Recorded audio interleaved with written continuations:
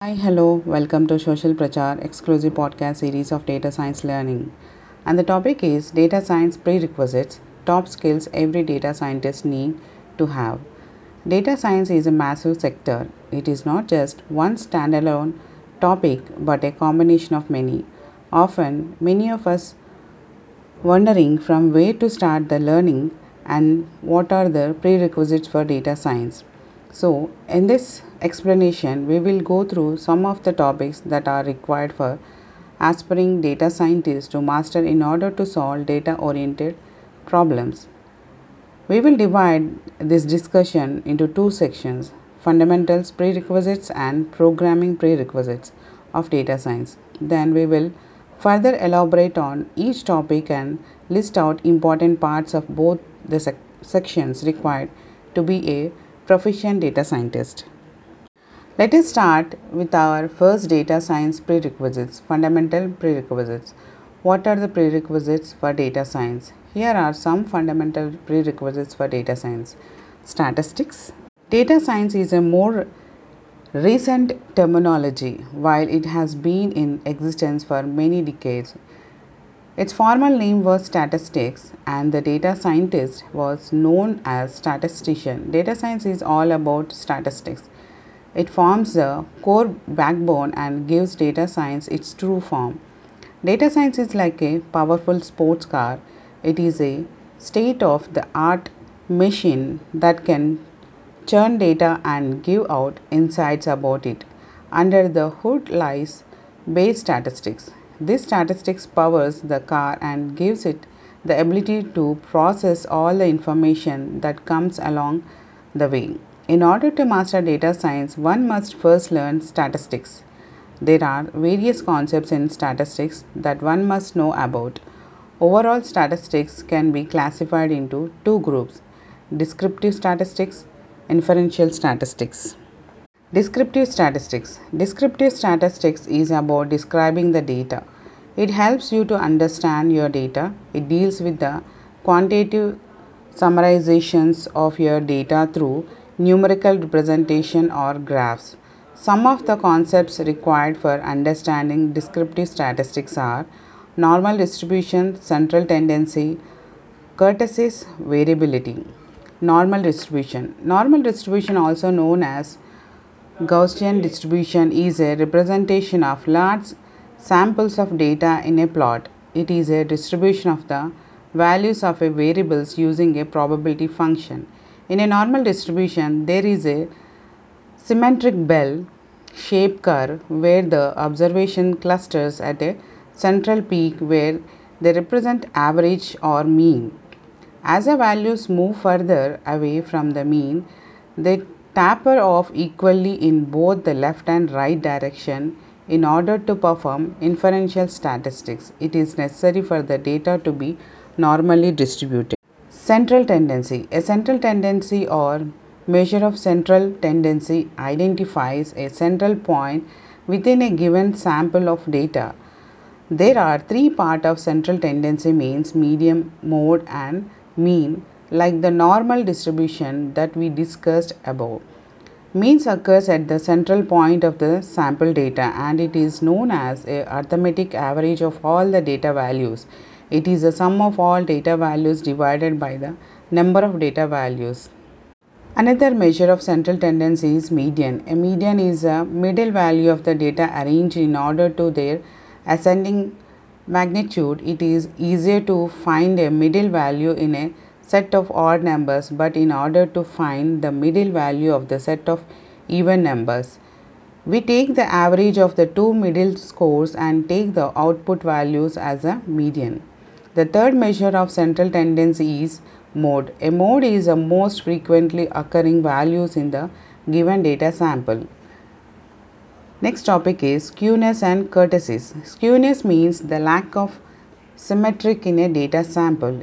A symmetrical data is present in the form of normal distribution where the trail is evenly distributed to the left and right side of the mean. Skewness is 0 for a normally distributed data sample. A positive skewness is facilitated by the data aggregating to the left side, whereas a negative skewness occurs when the data is scattered to the right side. One of the other hand, kurtosis is a measurement of the tailedness of the probability distribution. It measures if the data is heavily tailed or light tailed in relation to the central location of the distribution. With high kurtosis, data sets are heavily tailed, whereas with light kurtosis, data set possess light tails.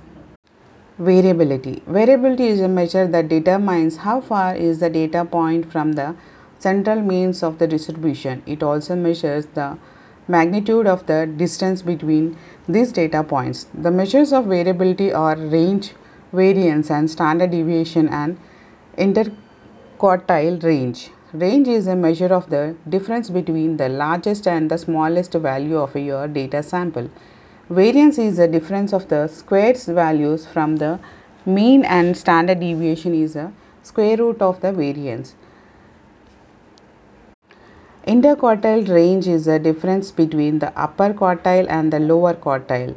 The lower quartile is the first quartile representing 25% of the data, whereas upper quartile is the third quartile representing 75% of the data.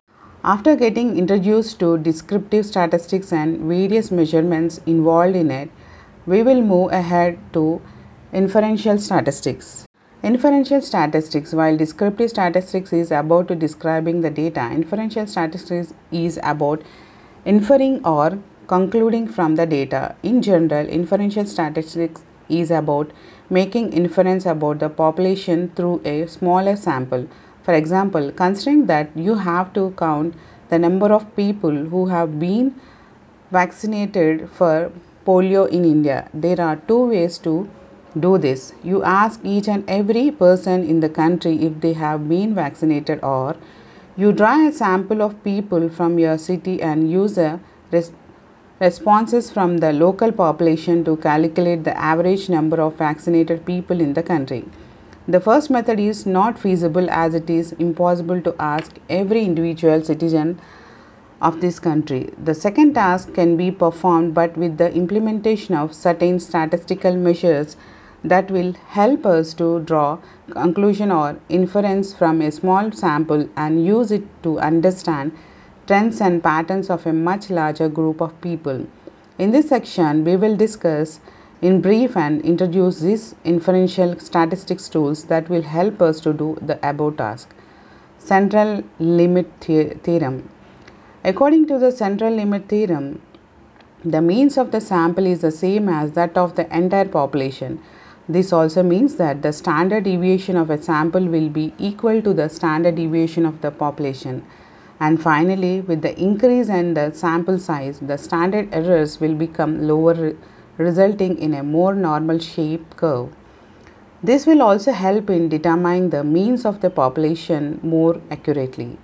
One concept that is important in central limit theorem is confidence interval. This confidence interval is a measure of an estimate of an population means. A confidence interval surrounds the mean of your sample. The process of constructing your interval involves the addition of a margin of error. You can calculate the margin error by multiplying the standard error of means with the z-score of the percentage of a confidence level.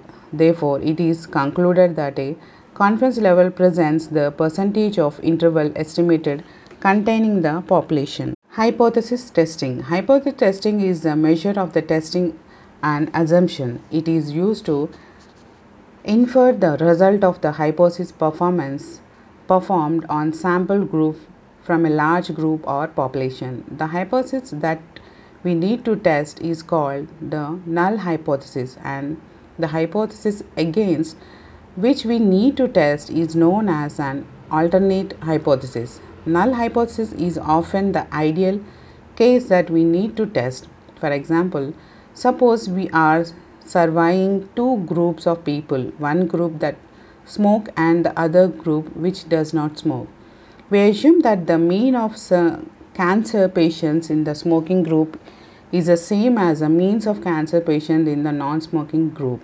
This is our null hypothesis that we need to test and decide if we have to reject this hypothesis or not. Conversely, our alternate hypothesis would be the number of cancer patients in the smoking group is much more than the non-smoking group. Therefore, the mean of the cancer patients in the smoking group is much higher than the non-smoking group. Based on the given data and the evidence, we are able to test the two hypotheses and conclude if we need to reject the null hypothesis or we do not need to reject the null hypothesis. The hypothesis is tested in 4 steps. We need to explain both the null and alternate hypothesis so that one of it can be rejected. Evaluating the data through an analysis plan.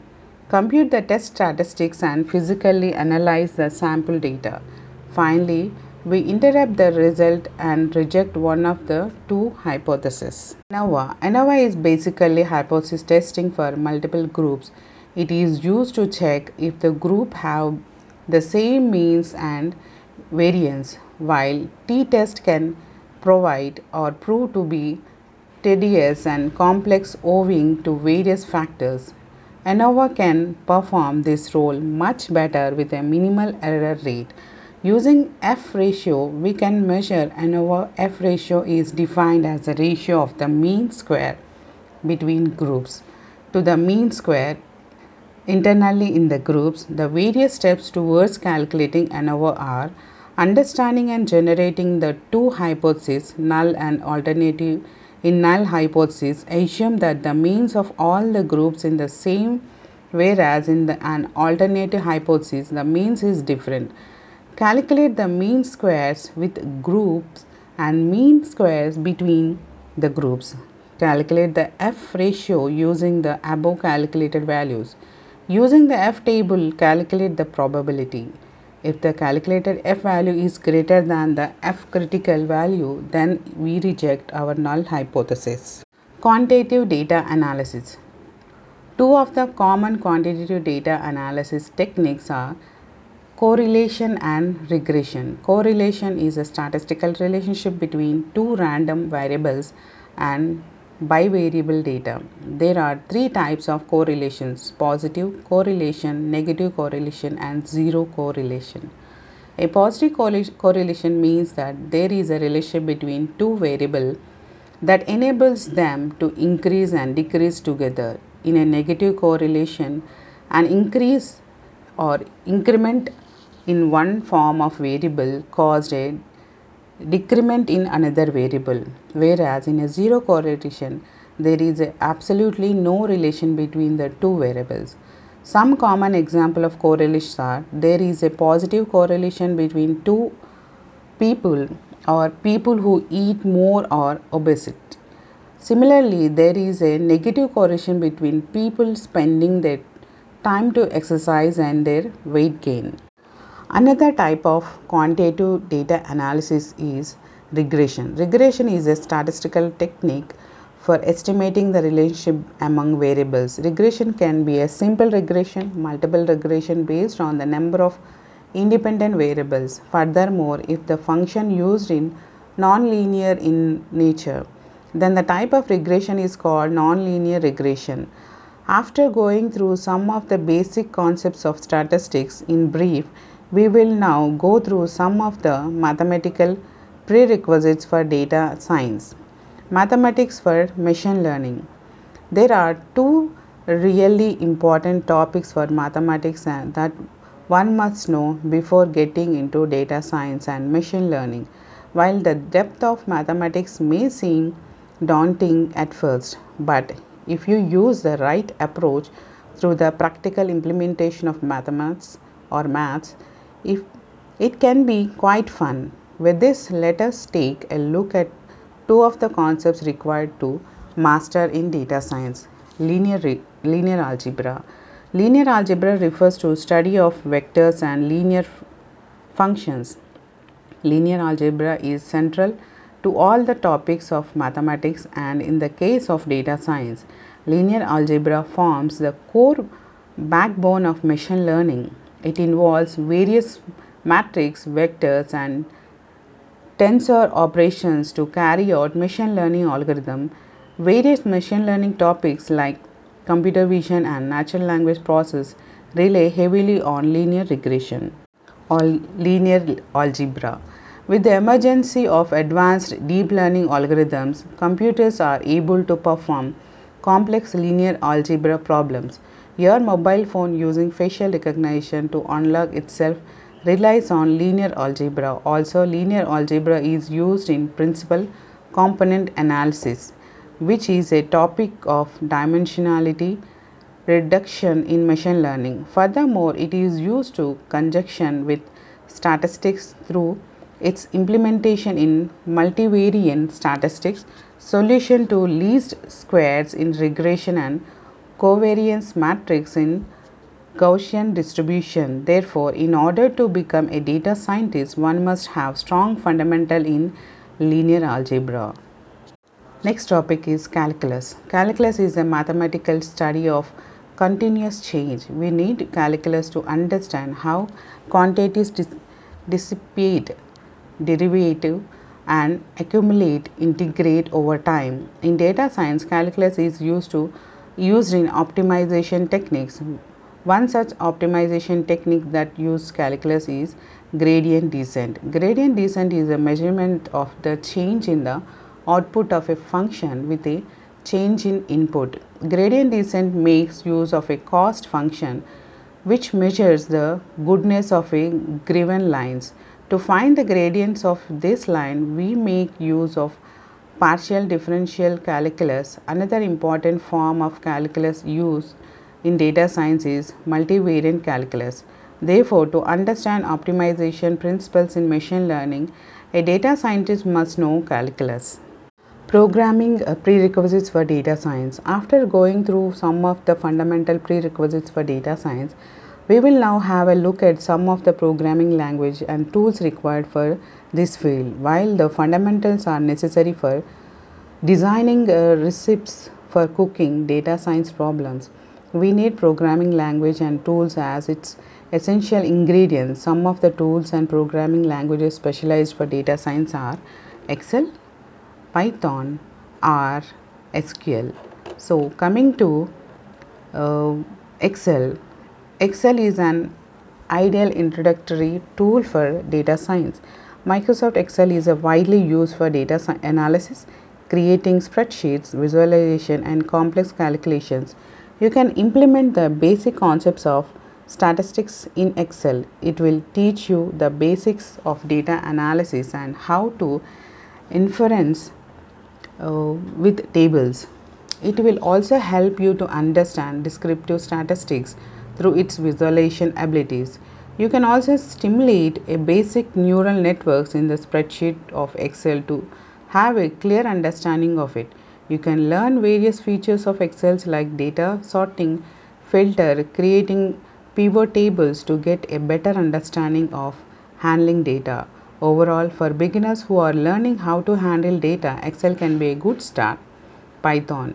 It is one of the most popular programming language. It has a variety of applications ranging from a web application development to data science. Python is widely used as a programming language for data science due to the mass abundance of libraries and packages. Python is open source, which means that you can enjoy a wide range of support for development and implementation of data science tools. It also popular due to its code reliability and an easily learning curve. This means that it is an ideal programming language for beginners. Python is an interpreter based language as it interprets the Python code line by line. This offers a huge advantage when it comes to debugging. Python offers a large number of libraries like TensorFlow, PyTorch, Keras, scikit-learn that are specifically tailored for data science and machine learning. R programming. R is the most popular tool for the data science aspirants and professionals, data scientists alike. R is customized to develop statistical models for analyzing large amount of data. While R is an excellent tool for complex statistical problems, it has a problem of a steep learning curve, making it difficult for beginners. In order to become a proficient data scientist, it is a must that you can learn R. R also provides a variety of libraries and tools for in-depth data analysis. R has a cluster of pre-compiled distribution packages called CRAN. There are over 10,000 packages and CRAN for various statistical applications. For beginners, RStudio is an ideal platform for users to test their R code in a standardized environment. SQL is the most important programming language required for data science. It is a database query language, which means that it is used to retrieve information from database. A database is a collection of information organized in rows and columns in a table. SQL is a tool that data scientists use for retrieving, manipulating and managing the data. The type of database used is called relational database. The word relational means that the data is structured and organized in rows and columns of table. SQL has several properties like SQLite, MySQL, etc. SQL has been used for several years and is one of the easiest or earlier tool developed for managing data. Data extraction is the foremost and principal step in the data science, making SQL an important tool. Finally, the conclusion is data science is a vast field based on multiple fields. In order to master data science, one must have knowledge of the underlying fields. While mastering every field is far from impossible, one can attain the essential insights about all the underlying fields of data science. You can further learn or required necessary tools and skill required for data science. Please follow our podcast series for all latest news. Have a great time. Thank you.